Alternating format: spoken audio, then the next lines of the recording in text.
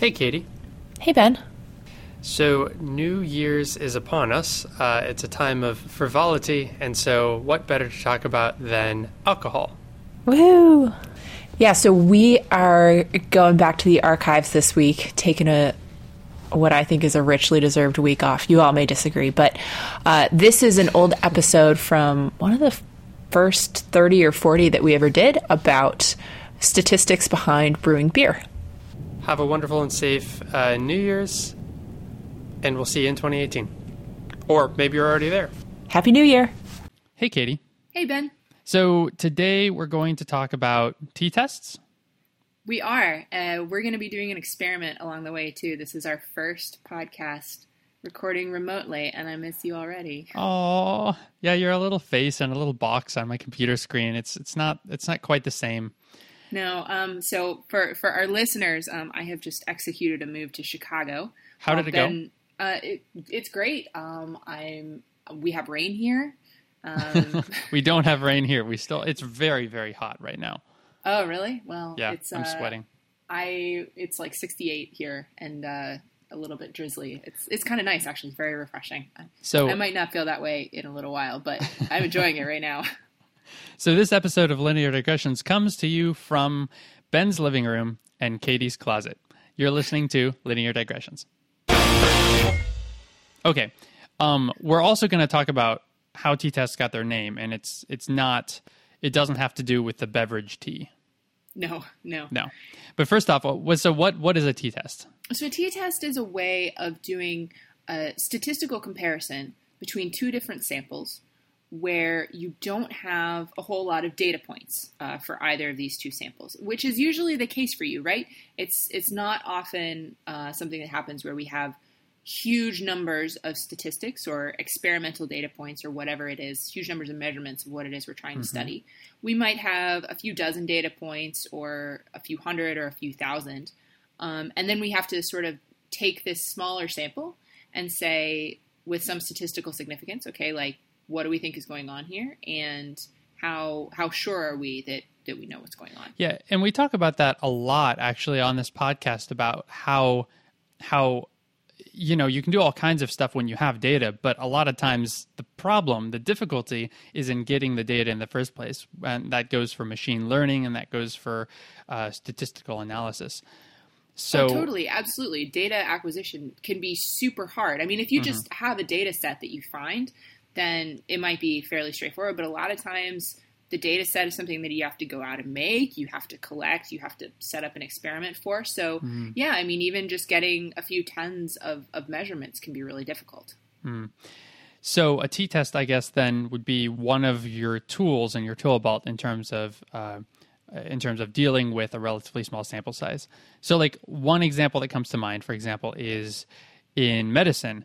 A lot of times, let's say that you're comparing how a particular medicine does in terms of headaches, right? So you can give that medicine or a placebo to your group or your control group of thousands of people if you want to, right? That's pretty straightforward. But if instead you have, let's say, people who have life-threatening diseases, right? You can't just go out and find a million people with cancer and give them either no treatment or a treatment. It's a little bit more difficult in situations like that. And so instead, you might get a much smaller data set. Right. So then you have this problem in that situation where you might only have a few dozen people, let's say, who are in your study. And so you have, let's say you take some blood measurements before you give them the medicine. You administer the medicine, you take the blood tests after. And the question is, on the basis of these few dozen measurements, do you know whether the drug is being effective or not? And this can be really tricky to answer, right? Because there's going to be statistical noise in there. Every person is going to react to it a little bit differently. And you don't have a whole lot of data points that you can just, throw a ton of statistics at it and wait for the right answer to bubble up. And so the t-test is basically a formula that allows you to say if what you can do in this case, for example, is you have this measurement of the blood levels before, and you have some average across your sample. And then you'll have some average across your sample after you've administered the medicine. And the t-test gives you an adjustment to sort of your uncertainty on these numbers that is based on the number of data points that you have available to you. And it can tell you whether these two numbers are the same, in which case your drug hasn't really done anything, or if they're showing a statistically significant difference, in which case you have some evidence that maybe your drug has had some effect. Okay, so let's say that, and I'm not a doctor, so I don't know what these measurements would be, but let's say that before you administer the drug, your measurement is 62. And then after you administer the drug, your blood measurement is 68. Well, that's a change in 6 points. If you give it to a lot of people, that 6 points might be very statistically significant and indicative of something big.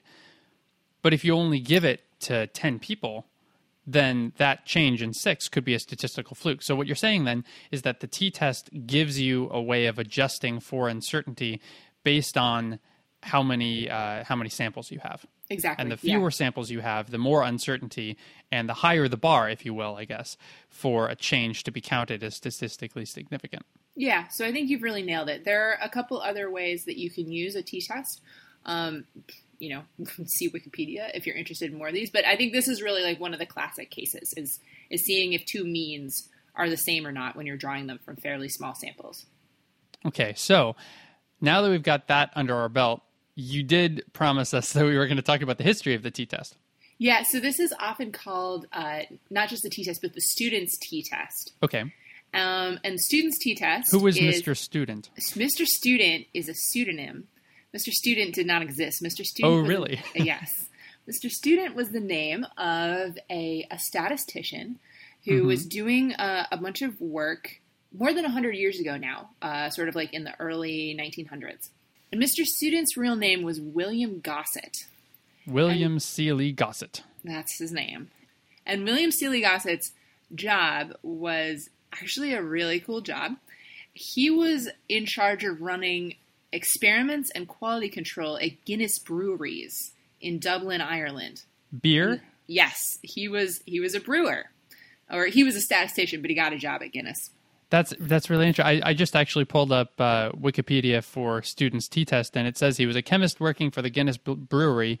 I did not expect that. I expected he would be kind of a mathy guy at some university somewhere.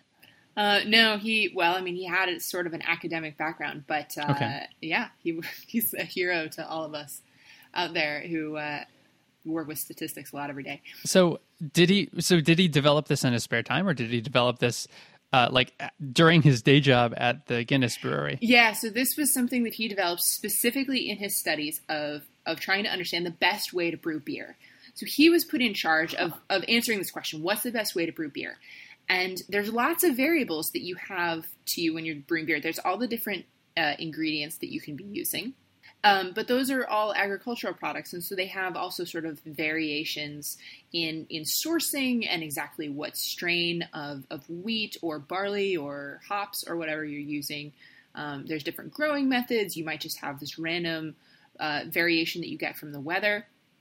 And so he had, again, it's kind of like this cancer example where you might only have a few dozen different or even fewer examples of different types of ingredients that you can be using, different strains of these various ingredients. Mm-hmm. And you have to figure out which one is going to give you the best beer. Or, conversely, if you start to fiddle around with some of the ingredients, if the beer that you're getting out is getting better or worse as a result. Oh, got it. Okay. Yeah. And so he was put in charge of solving this problem. And it's a problem where, again, you only have sometimes a few, real different measurements available to you, and you have to extrapolate based on these few measurements.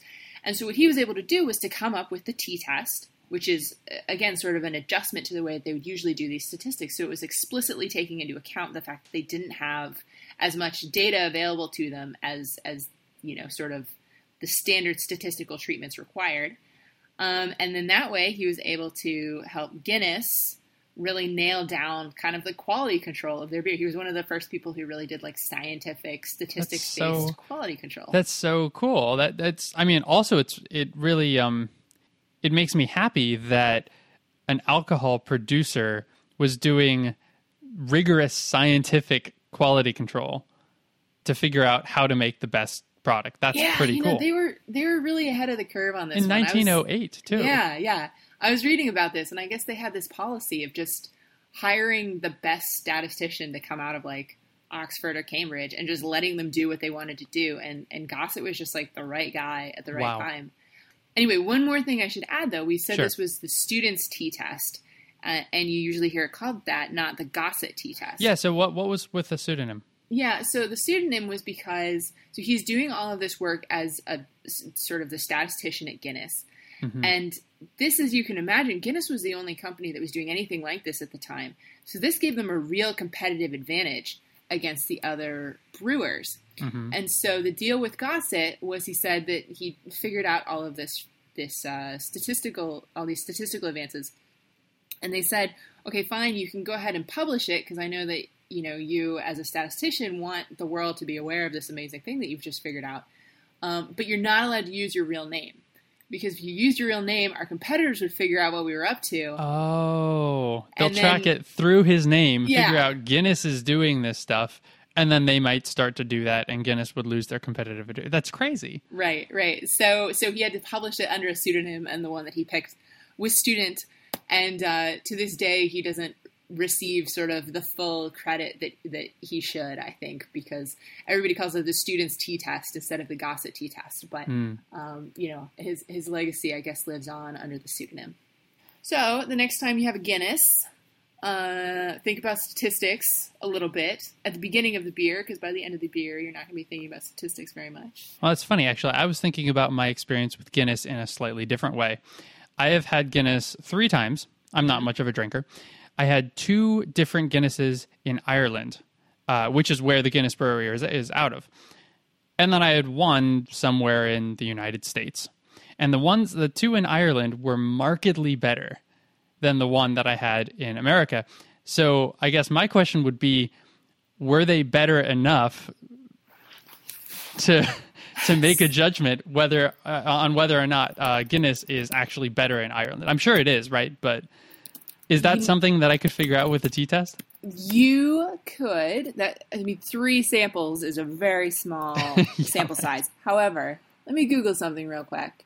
Okay. So wait, what are you Googling for? So, I'm just Googling for student t-test Guinness, because this was what I was doing sort of in preparation for this episode. And I was remembering a blog post that I found by Michelle Perret, and this was like the second hit for that query, where so this person, Michelle, went to the Guinness Brewery in Dublin and wrote this, and has a statistical background, was like, it tastes way better in Guinness. And Guinness has this thing called the Guinness Overall Enjoyment Score, which is what? It's a number that they go out and they tabulate this enjoyment score. And the number that it sounds like they get when they're in Ireland for how much people enjoy Guinness is 74. Okay. If it's outside of Ireland, it's 57.